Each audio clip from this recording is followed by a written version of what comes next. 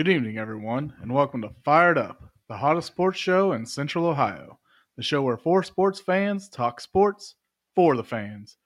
Our topics for this evening are a tradition unlike any other, recapping this year's Masters. The USFL is back for another exciting season. OBJ suiting up in the black and purple. Barbecue sunflowers and the NFL draft. What will the top three teams do at this year's draft in Kansas City? The quest for the Larry O'Brien begins. With that, I give you our assistant chief for our fire brigade, Colton Cow. Thanks, Matt. We're here on a Thursday night, Matt's basement. Beautiful day here in Ohio. We got going on. Finally, spring seems sure like has. it's here. So it definitely puts me in a better mood to see the sunshine for once and see it all day. But still a lot of stuff going on in the sports world. Like we mentioned, the Masters was this past weekend. We're gonna recap that a little bit, talk a little bit about the obviously Jon Rahm's impressive run there to win it, but some other golfers that were kind of surprising, or some top golfers that really played well in this thing. So, Matt, what are your thoughts on this? This Masters. Rahm obviously very impressive, considering started his very first day with a double bogey on the Right. very first hole, and would have never thought he'd be putting on that green jacket at the end of the day. So what do you think, Matt? Yeah, it was a nice tournament all the way around. You just talked about our great weather, but they didn't quite fare as well. They had a couple of stoppages for rain and all that, but they still got through on time, and so that was a great thing to see. But to me, the story of this tournament wasn't the PGA Tour golfers; Mm-hmm. it was the guys from the other tour, Mm-hmm. the Live Tour golfers. You had three of the top four golfers in this tournament, all guys from the Live Tour. Mm-hmm. You had a great tournament for Phil Mickelson, who's Right. kind of been up and down here lately. Right. A lot of questions about if he's still into the game and, Right. and how well he's playing. But Right. man, he put on a clinic that last day. Mm-hmm. Tied, I think, a Masters record or his Masters record, one of the two. Right, with 65. Yeah. So he had a great day there. Made a charge to at least put some pressure on Rahm to keep playing well down the stretch. Mm-hmm. And got himself the second place win there. Yeah. Koepka, though, another live tour golfer, he kind of fell apart there the last day. He was really leading the whole way of this tournament. Yeah. Fell apart on that last day. Was still able to take home second, though. Mm-hmm. And then Patrick Reed was the third live golfer there. He ended up at 7 under to make it 3 of the top 4 golfers coming out of that tournament. Right. I know that as much as the PGA doesn't want to acknowledge that other league, right. you have things like this happening. You kind of got to. Mm-hmm. Right. Yeah. No. Absolutely. Like you said, Phil Mickelson playing really well, and it's actually been he really hasn't played all that well since switching to kind of the Live Tour. He really hasn't done much, even in that in the Live Tour. So honestly, yeah, coming into this, I don't think you would have really given him a shot. No matter which league he was playing for, whether the PGA or the Live Tour, just because when he did make the switch, or since he has made the switch, he really hasn't played all that great, for the Live Tour. But yeah, that last day he was cooking up something. Just obviously too many strokes behind there to really make a difference. But hats off to him. I saw something. He's actually the oldest runner up in Masters history. Oh, wow. So that's another great accomplishment for him. So we'll see what happens. Obviously, a lot more majors to come. We'll see how these Live guys do the rest of the season or whatever. But yeah, that Rahm's finished 12 under for the tournament. Like I mentioned, started with not only a double bogey, but he 4-putted to get that double bogey on the very first hole, the very first day. And so yeah, you would have never thought, based on that starting performance, that he'd be putting on that green jacket, but here he is. It's definitely one of those things that guys that golf is a mental game more than it is physical sometimes. And if I was watching the scoreboard closely, by the end of that day one, he was tied with Koepka. Right, he made a great run there. Yeah, he definitely put that past him, and I think that's what makes him great, or that's what makes the guys that are up towards the top great, is that they don't let one hole affect them. They block it out and move on to the next hole, and get claw their way back. And he definitely did that. But not only was he on fire or, consistent throughout this Masters, but he's been on fire this whole year. This is already the fourth time that he's won so far on the tournament. Which is, awfully familiar because, a guy that won the Masters last year in Scotty Scheffler did the exact same thing, won 4 times, during this span to start the season off. So, we'll see. Obviously, this is the Jon Rahm that we were used to seeing here, as of the last couple years ago, it was the same thing. We were watching this guy win tournament after tournament or be up there towards the top, and then kind of had a little bit of a falling now, just, still competing and was still competitive, but just, wasn't winning with the consistency that we were used to seeing him. But he looks like he's back in rare form. Obviously gets his first Masters victory ever. So he gets that elusive, green jacket or whatever. And his second major championship, he won the 2021 US Open.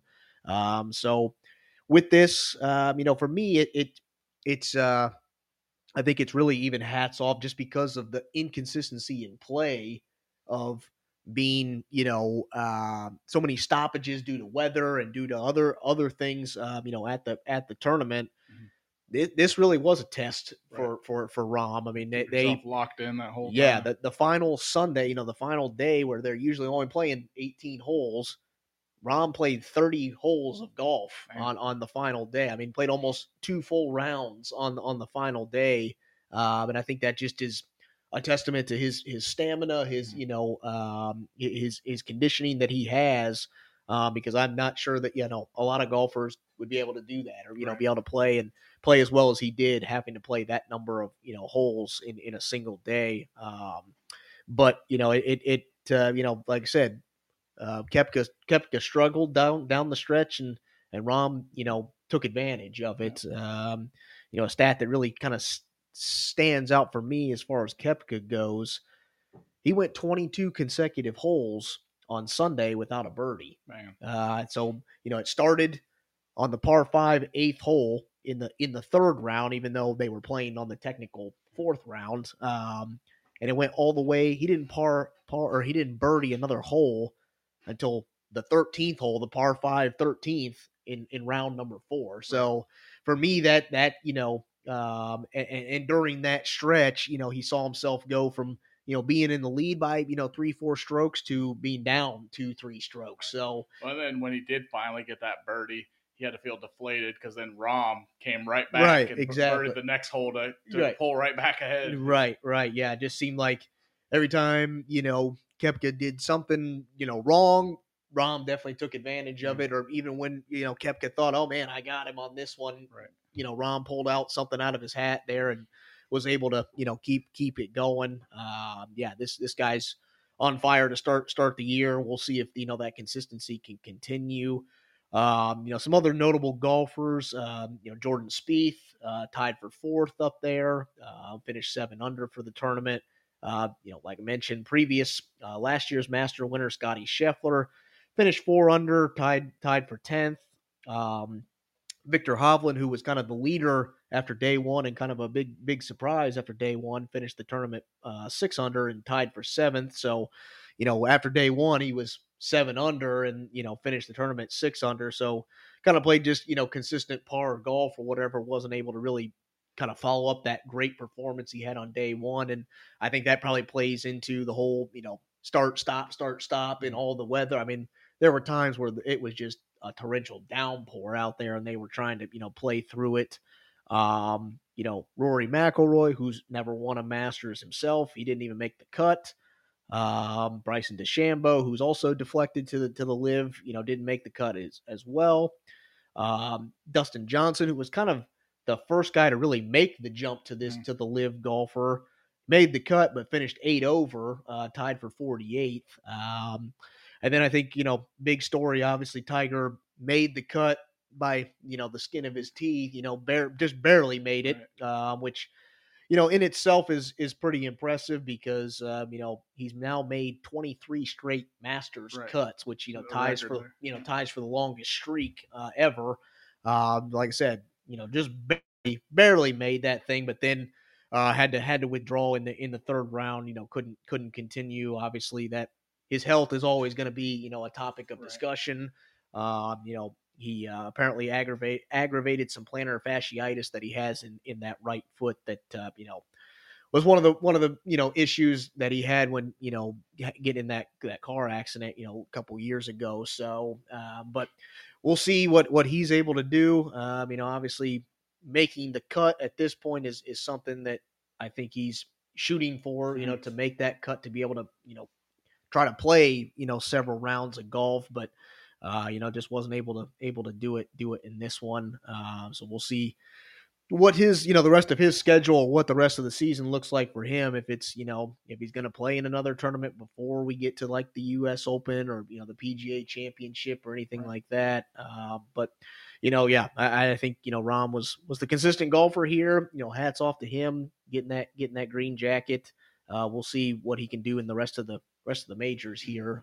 But played great golf over the weekend, and an up and down kind of inconsistent type of tournament. So all right, well, moving over then to football, but we're not going to be talking about the NFL. We'll be talking about one of our one of these alternative leagues that's going on here in the spring ball. Obviously the XFL's already underway and almost through the regular season for them, but the USFL made its return last year to, some mild success or, some great success. So they had enough success that they brought it back for another season. I was gonna say, you gotta almost say great success because Right. they're the first one to really make it through a full season, Right, and play their championship. So you gotta respect that. And they had some guys even make it to the pros out of there, which Absolutely speaks volumes. And those guys that did make it to the pros contributed. I mean, you had Turpin there with the Cowboys, one of the best punt returners in the league, just an electrifying player. Yeah, absolutely. So, to show that was huge for the USFL. Right. Yeah, no, like Matt hit it nail on the head there. In the first season, the Birmingham Stallions were your champion. They finished the regular season 9-1 and took on the other team that was 9-1 in the championship. So that played out, I think, how the USFL wanted it to play out. The two best teams playing, duking it out for the championship. But just kind of run through maybe some of the changes, obviously going into this second season. So what I was reading is, really the only major change. So 8 teams, same 8 teams that were in it last year are, coming back. The only change that's coming when it comes to the teams.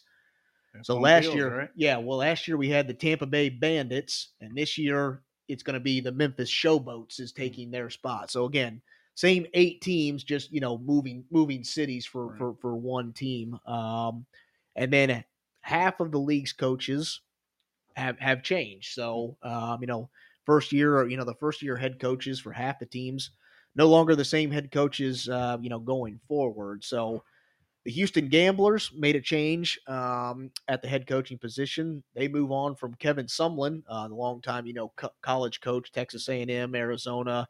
They're moving over then to Curtis Johnson, who's going to be their new head coach.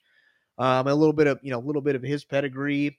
He was wide receivers coach at Miami of Florida. He's been the wide receivers coach with the Saints. He even served as a head coach for the Tulane football team from 2012 to 2015. Didn't have a great stellar record there. Went 15-33 and only had one winning season with Tulane. But getting his feet wet or getting his opportunity to be a head coach here in the USFL. So we'll see what he can do, and a little bit of redemption for himself. The Michigan Panthers moving on from Jeff Fisher, who is probably one of the most notable coaches in the USFL. Moving on from Jeff Fisher to Mike Nolan, who another big name in his right. own right. So spent some time. He's been coaching since 1981. Even spent time as a head coach for the San Francisco 49ers, about a 3.5-year stint with the 49ers. Again, not a super great record. Went 18-37 with the 49ers. But a defensive guy that's been a defensive coordinator for 8 different NFL teams. So a lot of NFL pedigree, for Mike Nolan. So obviously, that's going to help hopefully create some of those connections and, help some of those guys make the jump to either the NFL or the XFL, whatever, tickles their fancy. Then the New Orleans Breakers, moving on from Larry Fedora to John DiFilippo. Yeah, He was with the Cowboys for a while, if I right. recall. Right. He has been a 3-time NFL offensive coordinator. He's got 22 years of coaching experience. Has been in the NFL since 2005. So, again, a lot of NFL connections there, a lot of NFL experience. So, getting his first opportunity, I think, to be a head coach. So we'll see how that plays out for him. And then finally, the last team that's making a change at the coaching position, the Pittsburgh Maulers, moving on from Kirby Wilson over to Ray Horton, who has 23 years of coaching experience, including 6 years as a defensive coordinator for the Cardinals, the Browns, and the Titans. Not one of those names that really stands out there. Right. Well, and it's crazy because the guy's won 3 Super Bowls. Wow. One as a player, and then he won 2 as the defensive backs coach for the Steelers. So, another defensive-minded guy. So, and obviously a Pittsburgh favorite. Being a coach, with the Steelers. So, hometown crowd and whatnot with Pittsburgh. So, we'll see what he can do. Again, I think getting somewhat of his first head coaching experience here with the USFL. So. Other notable changes, somewhat staying the same. They're going to play 10 game regular season. Then they'll have, the same playoff format. They play 2 divisional contests. Then, whoever wins those 2 divisions then play each other in the championship game. I think the only thing that's different this year compared to last year, where they played basically all the games at the same location, they're playing them at 4 different locations this year. So Birmingham, Detroit, Memphis, and Canton, Ohio are serving as the 4 kind of regional sites for the regular season games. So kind of interesting, close to home for us. Right. So it may get the opportunity to go catch a game. Tickets are cheap. We'll go catch a game. Whatever. But that doesn't. Just because this is, alternative league, not as big as the NFL, doesn't stop them from getting big time TV contracts. They, games going to be aired on Fox, NBC, Fox Sports 1, and USA Network. So some pretty big names there in the TV, sports TV world. So it's it's going to be exciting. That they're obviously, I think the big thing was getting through that first season and seeing what they could do, and brought it back for a second season. So trying to get through another season and see what they can do. And you got to consider the Stallions really the favorite to defend their title. They brought back most of that team. Yeah. Big time running back Bo Scarborough, linebacker Scooby Wright. It's a great core there to return. Right. Some other big names in the league. You got the New Jersey Generals. They're also returning the last year's Offensive Player of the Year running back Darius Victor. And then they've got quarterbacks Kyle Lauletta and Adrian Martinez, who played for Nebraska. Right. So some pedigree there. And a fun or interesting fact is the number 1 overall pick in last year's draft, Shea Patterson, not even in the league this year. Yeah, absolutely. And it's gonna, some players they pan out, some don't, some that thought they were, good in college or, halfway decent in college, still can't even make it in, one of these lower leagues.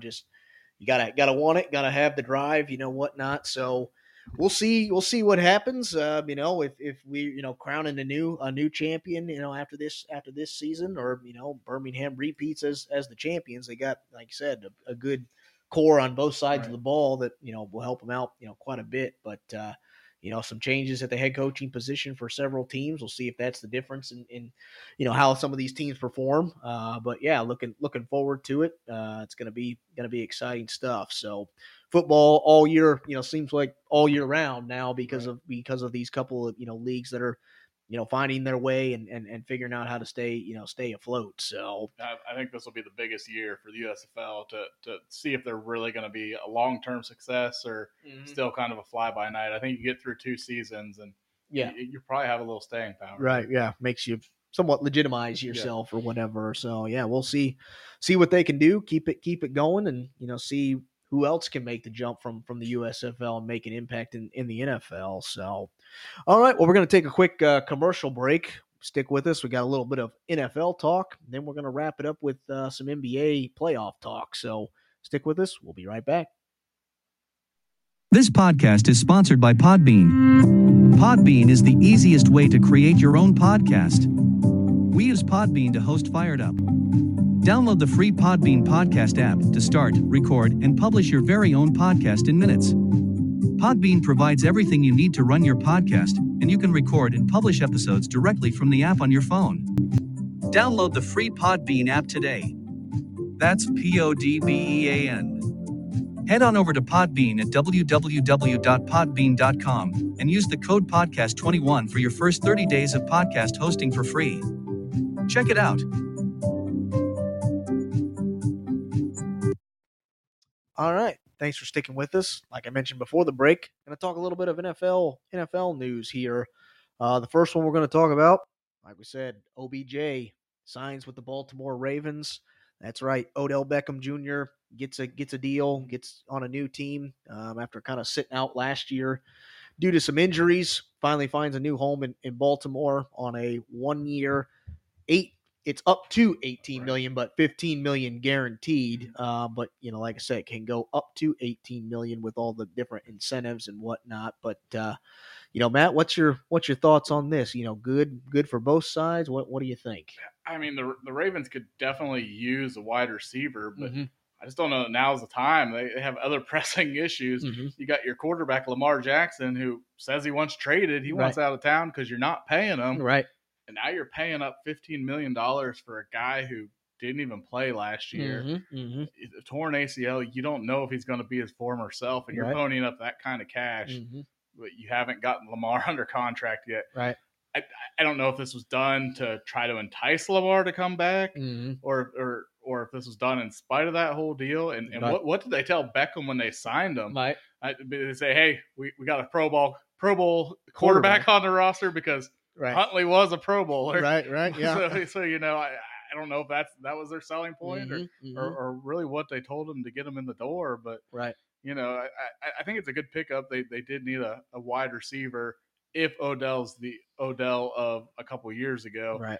If he's the Odell of the Browns, not so sure it's a great pickup. If he's the Odell of the Giants toward the beginning, great pickup. Yeah. Odell toward the end of the Giants, not so great. Right, so, this thing's just a toss-up for me. I don't really know what it's going to be, and it's really going to depend on who's got thrown him the football. If it's Huntley and not Jackson, I don't know if this thing pans out. Yeah, I don't know how happy he's going to be, with that, because that always seems to be the problem. Is as soon as the team starts to go south, that's when his attitude and his whole mindset goes south. Yep.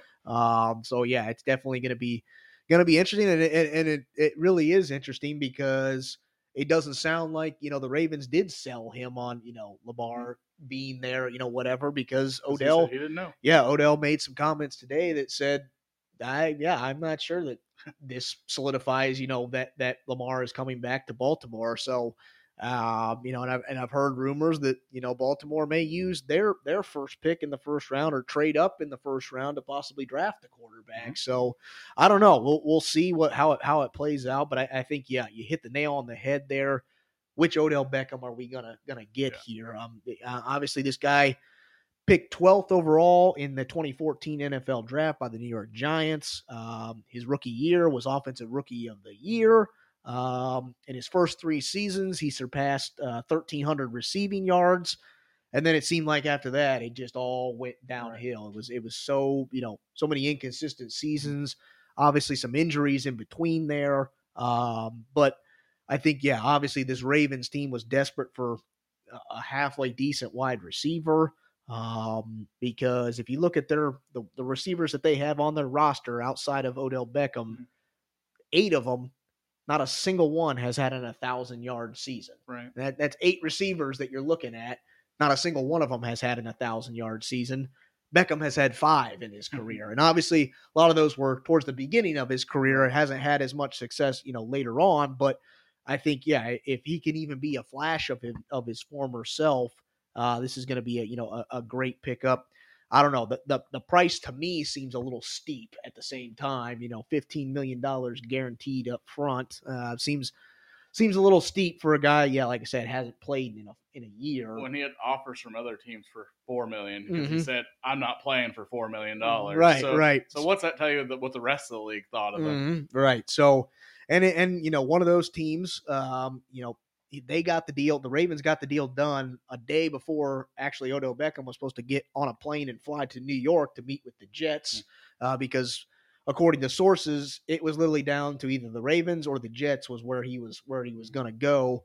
And I guess even before Odell Beckham signed the dotted line with the Ravens, he gave the Jets the opportunity.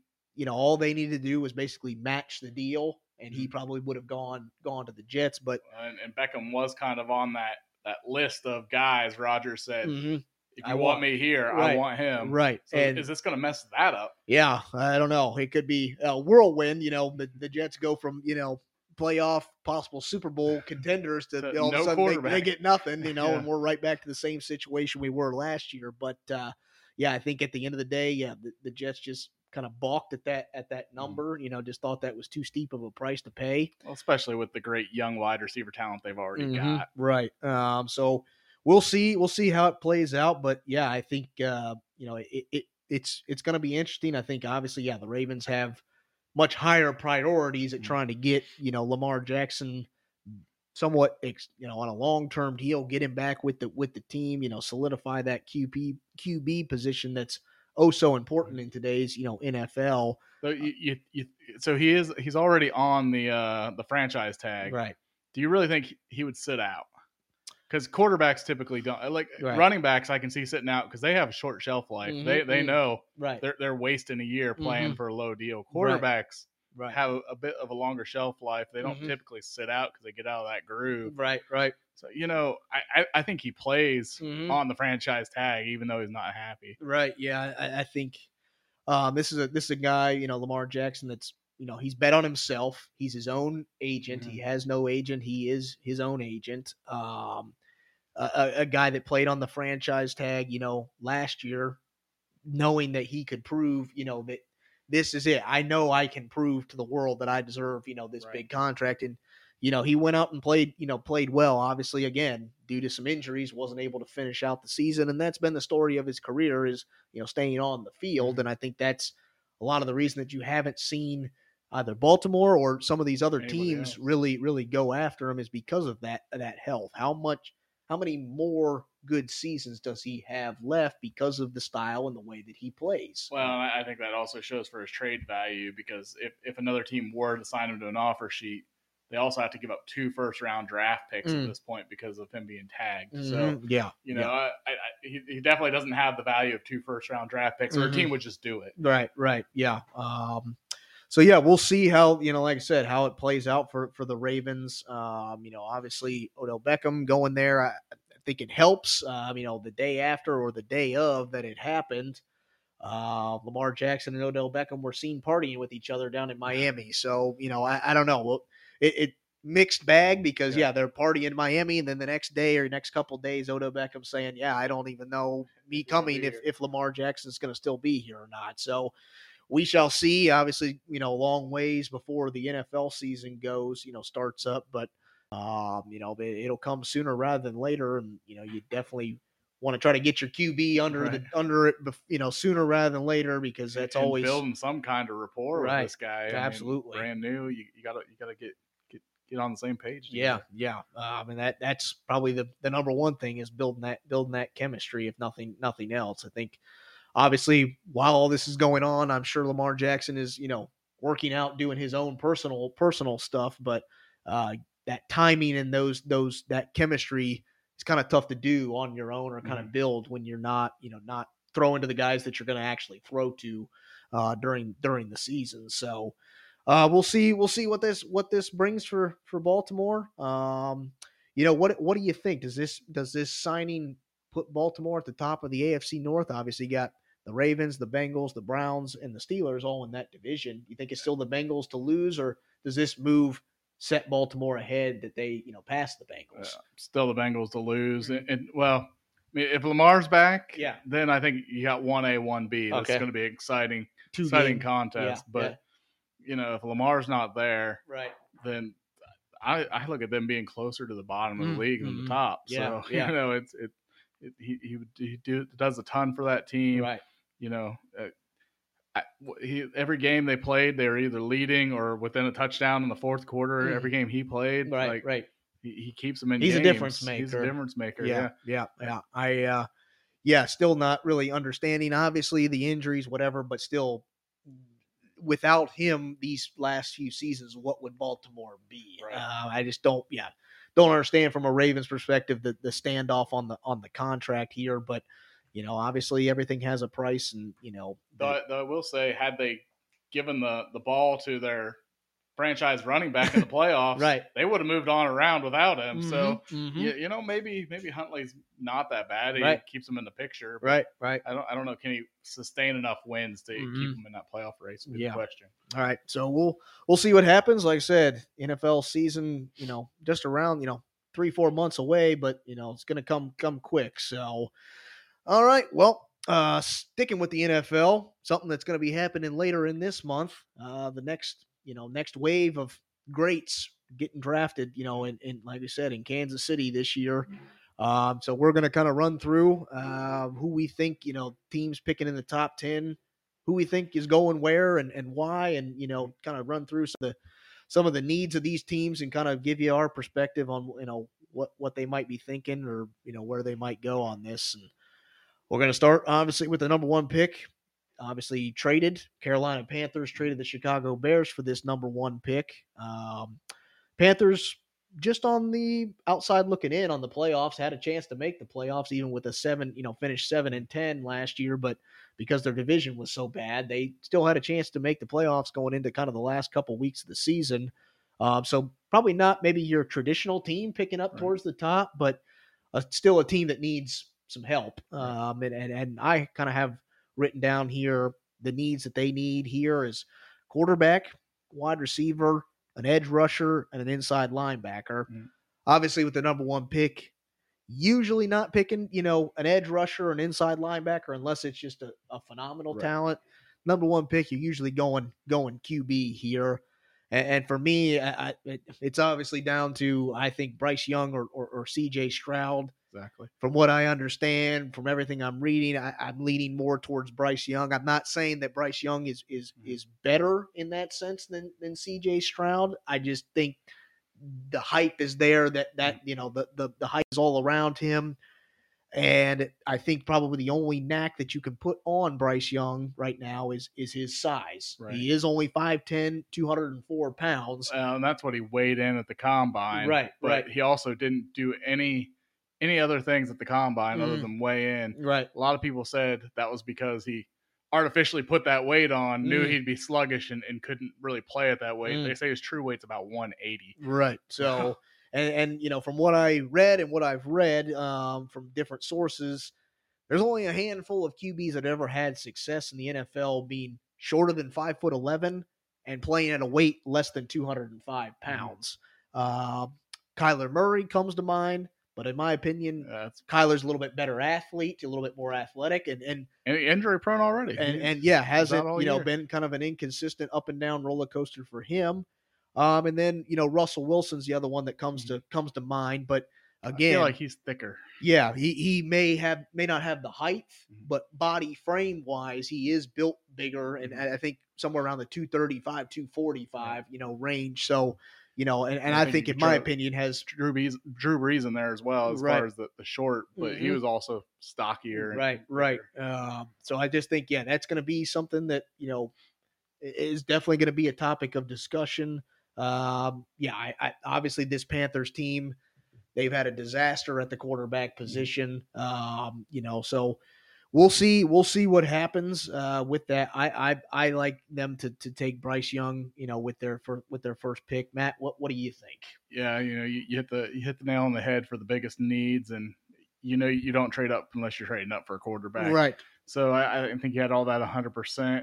I think Stroud is the better quarterback of the two, but I do have my Buckeye colored glasses on, so I watched him every week. I didn't watch Young every week. I'll admit that. So but. Where there's smoke, there's fire, and Young's getting all the pub right now. Right. So I think there's something to that. I think that's probably the man the Panthers want. They probably do go after Young. Yep. We'll see because they are also picking. I think they may have the 12th pick as well in the first round. So like I said, wide receiver wise, they're That's the Texans who have number 12. number They have 12. 2 and Okay. 12. Okay. Yeah. All right. But we'll see. I think obviously the Panthers picking pretty early in the second round, so I assume that they'll probably address that wide receiver position in that second round. Right. And like you mentioned, the Texans then picking number 2. Last year finished 3-13-1. Again, I got written down some needs: quarterback, wide receiver, tight end, and an edge rusher. Mhm. And for me, I see this as, the second QB off the board. If it's not Bryce Young going 1, it's CJ Stroud, going 2 to the Texans. This guy, again, the numbers are there. 6'3", 214 pounds. I think more of your prototypical NFL QB.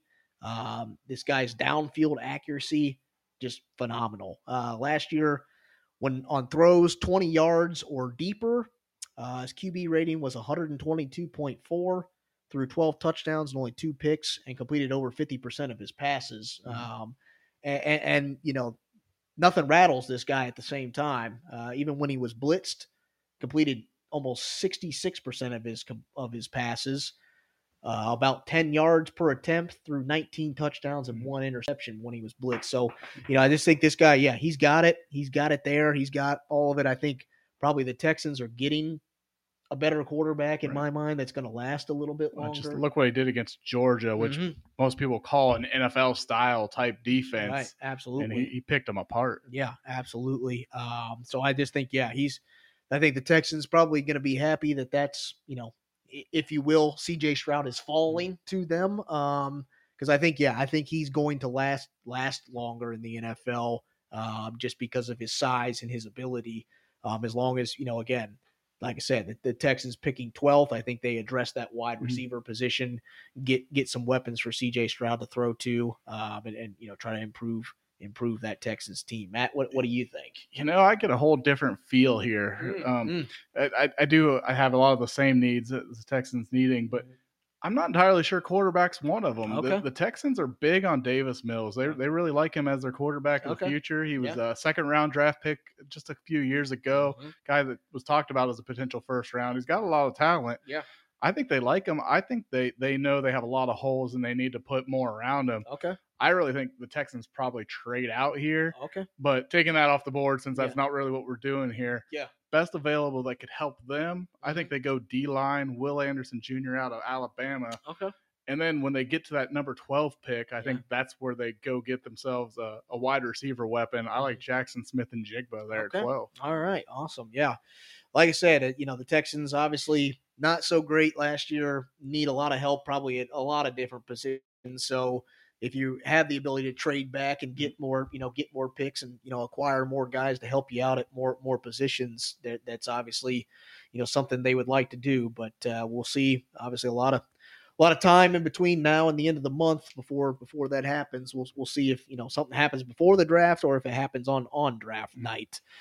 Well, then our last pick for our draft talk here, pick number 3. Arizona Cardinals coming in at the 3rd pick, had a record of 4-13 last year. Fired their head coach, starting over with a new head coach. Actually, all 3 of these teams picking in the first round or in the first 3 picks are starting with a new head coach. Right. So, no better way to start off your new coaching career with a top pick. So, right. For me, I got the needs for the Cardinals as needing a wide receiver, an offensive lineman, specifically an offensive guard, an edge rusher, or a cornerback. And for me, and I've heard rumors that they've been hearing calls about this 3rd pick, about trading back. Yep. And if they stay where they are, to me, I think it's Will Anderson Jr. here for them. They lost their 2 sack leaders from last year. J.J. Watt retired, and then Zach Allen left in free agency.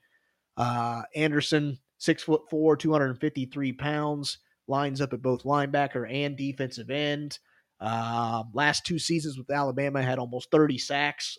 So I just think this guy has a motor on him, something that the Cardinals need with losing their 2 sack leaders last year. A guy that can come in, I think, and make an instant impact for the Cardinals here. if they do stay where they are and decide not to trade back. Yeah. Matt, what do you think? Yeah, I have pretty much the exact same prognostication as you here. Is Right. the Cardinals? They're on the clock to trade. Mhm.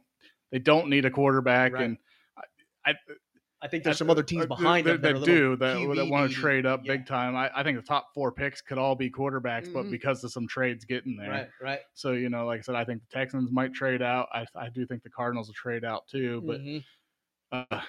Not knowing for sure that they're going to, best available for them, since I've already got Will Anderson Jr. off the board to the Texans. Mhm. I like defensive end Tyree Wilson out of Texas Tech to Okay. bolster their pass rush here. All right, awesome. Well, we'll see. Obviously, next week we'll move on to picks 4 through 6. Leading up to the draft, and kind of run through those teams and see what we think. Right before draft time at the end of the month in Kansas City. So, all right. Well, over to the round ball on the hardwood. Talking NBA playoffs, baby. We're underway. Yeah, already getting kicked off. The play-in teams already underway. We got our final matchups already for the play-in tournament to see who's going to be the last teams that make it in from the East and the West, going up against the number 1 seeds in the respective conferences. We got things started on Tuesday night over in the East. The number 7 seed Miami Heat taking a loss to the number 8 seed Atlanta Hawks by a score of 105-116. Real quick, what a shocker. Reading from everything I was reading, I mean, some of these experts were picking the Heat not only to win this game, but to make a run, possibly make an upset in the first round. And man, they laid an egg in that first game. I mean, they looked all out of sorts. Even playing at home, they looked bad. So I'm not so sure that it was the Hawks that played all that great. Right. I think it was more that the Heat played that bad. Any thoughts on that one, Matt? This Heat team's been inconsistent all year long. They just haven't been the same team they were a year ago. And I'm not sure I love their chances against the Chicago Bulls tomorrow night. The Bulls on the season against the Heat are 3-0, and those games haven't even been that close. So this could be bye Heat and hello Chicago Bulls, Milwaukee Bucks kind of subway series here in the first round of the NBA playoffs. Yeah, like Matt mentioned, in the 9-10 matchup in the play-in tournament over in the East, Toronto Raptors, the 9 seed, taking a loss to the Chicago Bulls, the 10 seed, by a score of 109-105, and what a collapse by the Raptors. I mean, we're up by 20, almost 30 at one point in this game, and just down the stretch fell apart. And hats off to this Bulls team. They kept fighting, kept their way in it. And in today's NBA, no lead is ever safe, just because of how quickly you can turn things around and how quickly you can score in today's NBA. And the Bulls just slowly started to pick away. The Raptors shot horribly from the free throw line. So we'll see what this Raptors team does in the offseason. Obviously not the end of the season that they, were hoping for. So as a result, then, like Matt mentioned, the Heat going to take on the Bulls in the play-in tournament to see who gets that final spot. You win this, and your reward is you get to play the best team in basketball in the Milwaukee Bucks. So I'm not so sure what you want to do. Obviously, you want to. However, both the Heat and the Bulls split their 4 games with the Bucks this year, so they both have shown they can play with them. Yeah, absolutely. Vegas has got the Heat favored by 5.5 in this one. Like Matt mentioned, the Bulls took all 3 games in the regular season. Matt, what's your thoughts on that? Who do you like in that series? I guess it's not even a series; it's just a one game. The big thing for me in that second half of the Toronto Bulls game was Zach LaVine came alive. Yeah, and he hasn't really been himself all season long. I think he had an injury early on, was rumored to be on the trade block too at the trade deadline. Couldn't really get himself together, but if he plays like his all-star self, this Bulls team is a completely different team, and they can be dangerous. Yeah. You got him and DeRozan also on that roster, a big man, and Vucevic. Yep. Yeah, that's a decently put together roster, and I think the Bulls can take it here. They were 3-0 against the Heat for a reason this season, and that was even struggling through injuries, and not even when they were playing their best. They're playing their best basketball. They can beat this Heat's team, and they can they can make the Bucks work for it. I'm not saying they're going to beat the Bucks, Right. but I think they make the Bucks work for it in that first round. Yeah, I gotta agree with you. I like the Bulls to take this game. If you like defense in this one, you like low scores. Turn it even off. even in today's NBA, I think you somewhat tune in because both these teams top 10 in the defense, bottom 10 in the offense. So not teams that really score the ball very well, but play phenomenal defense. So we could have a low scoring affair even in today's NBA. For me, I think the impact player that the guy that's going to have the impact, and that's Bam Adebayo for the Heat. If the Heat want to move on, just like Zach LaVine for the Bulls, I think Bam Adebayo has got to play better. Butler needs that solid number 2. Because Adebayo in the regular season had a great year, but if you look at his numbers after the All-Star break, they've really taken a dip. And that game against the Hawks, he only scored 12 points, got pretty much worked by Clint Capella from the Hawks. I think Clint Capella had 21 rebounds by himself. Just was not the same Bam Adebayo or, the guy that we're used to seeing. So I think the effort's definitely going to have to be there for Bam. And I think that's going to, have to be there for the Heat to really make an impact and, have somebody for Jimmy Butler to have kind of a running mate there. I don't think that he can do it all by himself. He needs somebody else to step up, and I think it has to be Bam in this case. But ultimately, I like the Bulls to get it done, get the win, and get the Bucks in the first round. So we got the rest of the East kind of set up here as the number 2 Celtics versus number 7 Atlanta. Right. I like Boston in that one. They've been 3-0 against the Hawks in the regular season. Then you got Philadelphia taking on Brooklyn. Philadelphia's 4-0 against Brooklyn in the regular season, and that was even beating them when they had Kyrie and Durant. That's definitely not the same Brooklyn team that did a lot of that heavy lifting. Philadelphia wins that one easy. Most intriguing one in my mind, though, is this number 4 versus number 5. You got Cleveland versus New York, and Cleveland was only 1-3 against New York. So, I could see New York pulling a semi upset of a 5 over a 4 here. Yeah, I think in that series, it's going to come down to what does Julius Randle's health look like. This guy injured his ankle 2 weeks ago, hasn't played since, has been in a walking boot, ever since then. Expected to be reevaluated here in a couple of days, very soon. I don't give the Knicks a good chance if he's not able to play. And so if he can't go, I like the Cavs to get a first round victory. But if Randle is able to play and play, I don't know, 80-90% of himself, this one's going to be a good one. I think it. I have it, my pick as the Cavs, but I have the Cavs in 7 games. I think it's going to come down to that final game, just because these two teams are.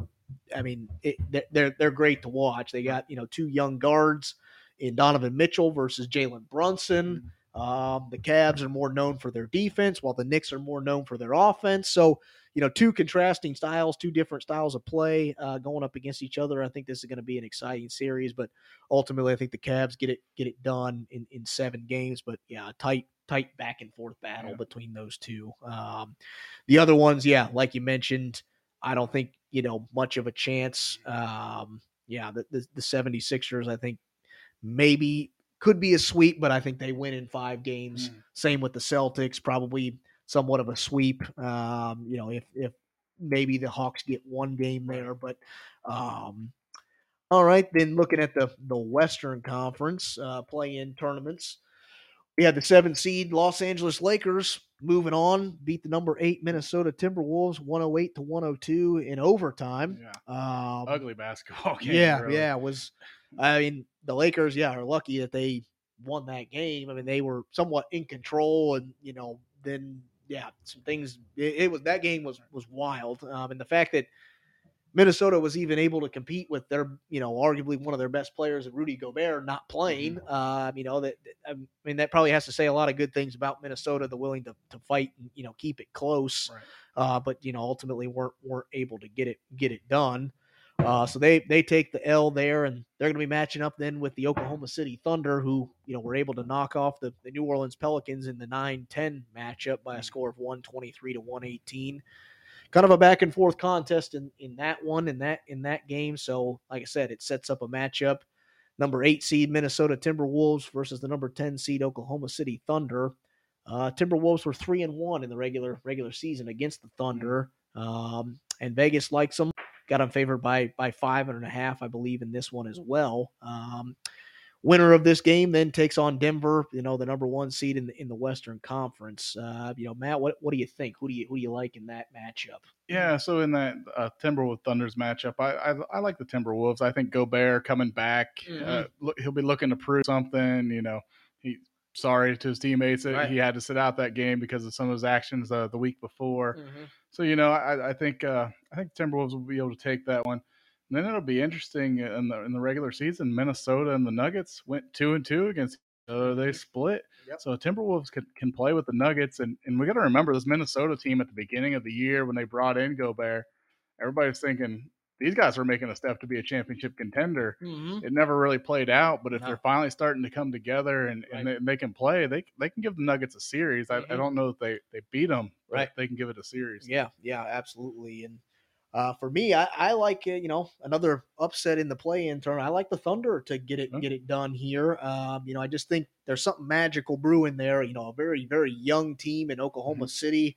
They got a dynamic duo in Shai Gilgeous-Alexander and Josh Giddey there that played phenomenal in their game against the Pelicans. This is a team that can score the basketball. I don't know that Minnesota is going to be able to keep up in this one. I like the Thunder to have another great game, another great offensive performance from their 2 playmakers. They get a win here, but obviously I think that's where the winning stops for them. I do like Denver's chances better against the Thunder than against the Timberwolves. They were 1-3 in the regular season. Yeah, so we'll see, and I don't know. Even the Thunder could give the Nuggets a little bit of a series, just because the Nuggets down the stretch didn't play very well. They kind of were off to a great start, hot start with out there in the West, but kind of towards the latter half, kind of last quarter of the season, they kind of cooled off, and there were several comments made by their head coach that they were playing soft, and he just didn't think that they were the same team that was kind of playing with that same fire that they kind of started with the season. So we'll see, a little bit of rest, obviously, for the Nuggets. We'll see if that time off for them is good, or does it help some of these teams that have been playing here for the last couple of days. Well, I mean, as we saw kind of all season long, this West has been bunched up. It's really anybody's game from 1 to 8. I think any of these teams could come out of the West and go to the championship. Yeah, and then running through then the rest of the matchups. Obviously, Denver to be determined on who they'll take on, but then you got the 2 seed in Memphis Grizzlies taking on the Los Angeles Lakers. Lakers 2-1 against the Grizzlies in the regular season. Vegas likes this game to go to 7 games. They like the Grizzlies, give the best odds to the Grizzlies to win in 7 games. For me, I got to contradict, Vegas. I like it to go to 7 games, but I think the Lakers find a way to win in 7 games. You get LeBron in a game 7 in the playoffs. Yeah. I think he's going to find a way to win. He's that kind of star. Yeah. And if Anthony Davis can start playing like his former self, I mean, he's kind of been playing better here towards the end of the season. Yep. The Lakers could have something here. Yeah. I mean, that could definitely be a potential 7-2 upset for sure. Yeah, absolutely. These Lakers have been playing well over the last, kind of 2-3 weeks of the season, kind of all gelling together. Everybody's healthy again. They're starting to gel. They ship out Westbrook, and they've come together ever since. Yep. I mean, what's that tell you? Yeah, absolutely. You mentioned it, Anthony Davis. In his 35 career games against Memphis, he's averaged about 23 points a game, about 12 rebounds a game, and almost 3 blocks a game, too. So this guy, somewhat has the Grizzlies' number, or always seems to play very well against the Grizzlies, and, going to have the opportunity to maybe get to see him for 7 games in this one. It's a team that's already somewhat old and aging. I don't think that's probably what because some people are picking this Lakers team to make a run to the finals or make a run to the Western Conference Finals. I don't know if they can keep up with all this. There's a lot of run and gun here in the West. Yeah, absolutely. And I obviously, if you want to keep going, a first round matchup going to 7 games with an already aging roster, I don't think is what you want to do. But we'll see. Obviously, yeah, Lakers got one of the best in the business in LeBron James. But the Lakers, if they really do want to make a run this playoffs, they got to get something out of D'Angelo Russell. Mm-hmm. When he plays well, mm-hmm. they win, and they win big. When Right. he doesn't play well, sometimes they win, sometimes they lose. Yeah, I think he's a big part of what could make them a potential championship contender Mm-hmm. if he can get back to his former All-Star self of a couple seasons ago. Yeah, absolutely. And then the 3 seed, the Sacramento Kings, making the playoffs for the first time in a long time. Right. And again, I feel bad for them. Or something. Yeah, I feel bad for them because their reward is you get to play the defending NBA champions, number 6 seed Golden State Warriors, who, again, another hot team coming into the playoffs. Finally, have all their pieces back together and healthy. And they had the Kings number in the regular season, Mm-hmm. 3-1. Right. The Vegas likes the Warriors to win this series in 6 games. Best odds to win it in 6 games. I think another series that could go possibly 7 games, but ultimately, I think that experience, that leadership, that team that they have in Golden State, I think is going to be the difference maker. They get it done in 7 games. But so man, we got a 1, a 6, and a 7 already. Right. Talking about advancing here. Right. Yeah. A lot of chaos. And I think that's, up to par with, this crazy West that we have here. But yeah, we'll see what, like I said, I feel bad for the Kings because they finally, have a great season or whatever. And like I said, the reward is you get to play, Golden State, who's always a perennial powerhouse when it comes to the playoffs. So maybe they changed my mind. Maybe this Kings team is for real, but I just like the Warriors experience when it comes to playoff time. Yep. Then the last one, we got the 4 seed Phoenix Suns going up against the number 5 seed Los Angeles Clippers. Vegas likes the Suns to take it in 5 games. I like the Suns to win, but take it in 6 games. The Clippers find a way to win a couple games in this series. I think that the one for me, or the difference in this is, can Paul George suit up at all in this series? Currently, dealing with a knee issue, injured his knee back in March, late half of March, and hasn't played in the game since then. Obviously, this Clippers team is a totally different team when George is in the lineup. Right. Him and Kawhi both. I mean, that's a tough dynamic duo to stop. But with him out of the lineup, I just. If he doesn't play at all, can't do it alone. Yeah, if he doesn't play at all, I could see this being a sweep. Maybe the Clippers find a way to win 1 game, but if George is able to suit up at all, I think that they may be able to get a couple of games, kind of test this Phoenix Suns, team a little bit. But ultimately, I like the Suns to get it done. They did tie 2-2 in the regular season, so this could be an interesting series. But and a long series may not be a bad thing for the Suns team because one, a lot of their stars have been injured and haven't played a lot this season, and then they made the late season trade for Durant, so they haven't played a lot together. A long series might actually be a good thing to get. I know they're older and they may get a little tired, but build some chemistry, get a little mo going for this team. Yeah. And they've got a ton of talent. I mean, their team, another one that you can talk about as a championship contender with the guys on that roster. Right. This West is so all over the place that, any one of these teams could probably make a run to the Western Conference Finals, if not the NBA Finals. So we shall see what happens. Obviously, the final 2 play-in games are tomorrow night. We'll see who wins those and what happens. What awaits them, and then first round series of each of these different matchups start on either Saturday or Sunday. So a lot of basketball still to be played. A lot of exciting stuff to go on. So we'll keep every week keep you updated on how stuff's playing out when this playoffs, and before you know it, we'll be talking NBA Finals. So that's it. That's all we got for tonight's show. So we appreciate you listening to Fired Up with your hosts Colton Cow, Matt Cordis.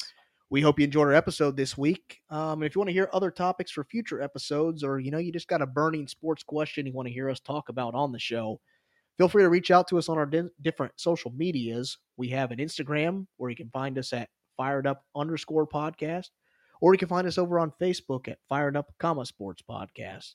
And as always, you can head over to our website at www.firedup1.podbean.com, where you can check out all of our past episodes and, just it's a little bit of information about the show. You can find all of our past episodes on there, future episodes, and as well as, if you want to listen to this episode and even future episodes and, past episodes, you can find us on pretty much any podcast platform you can think of: Apple, Google, Spotify, Pandora. Anywhere you can listen to a podcast, you can find our show. So appreciate y'all listening. And as always, stay fired up.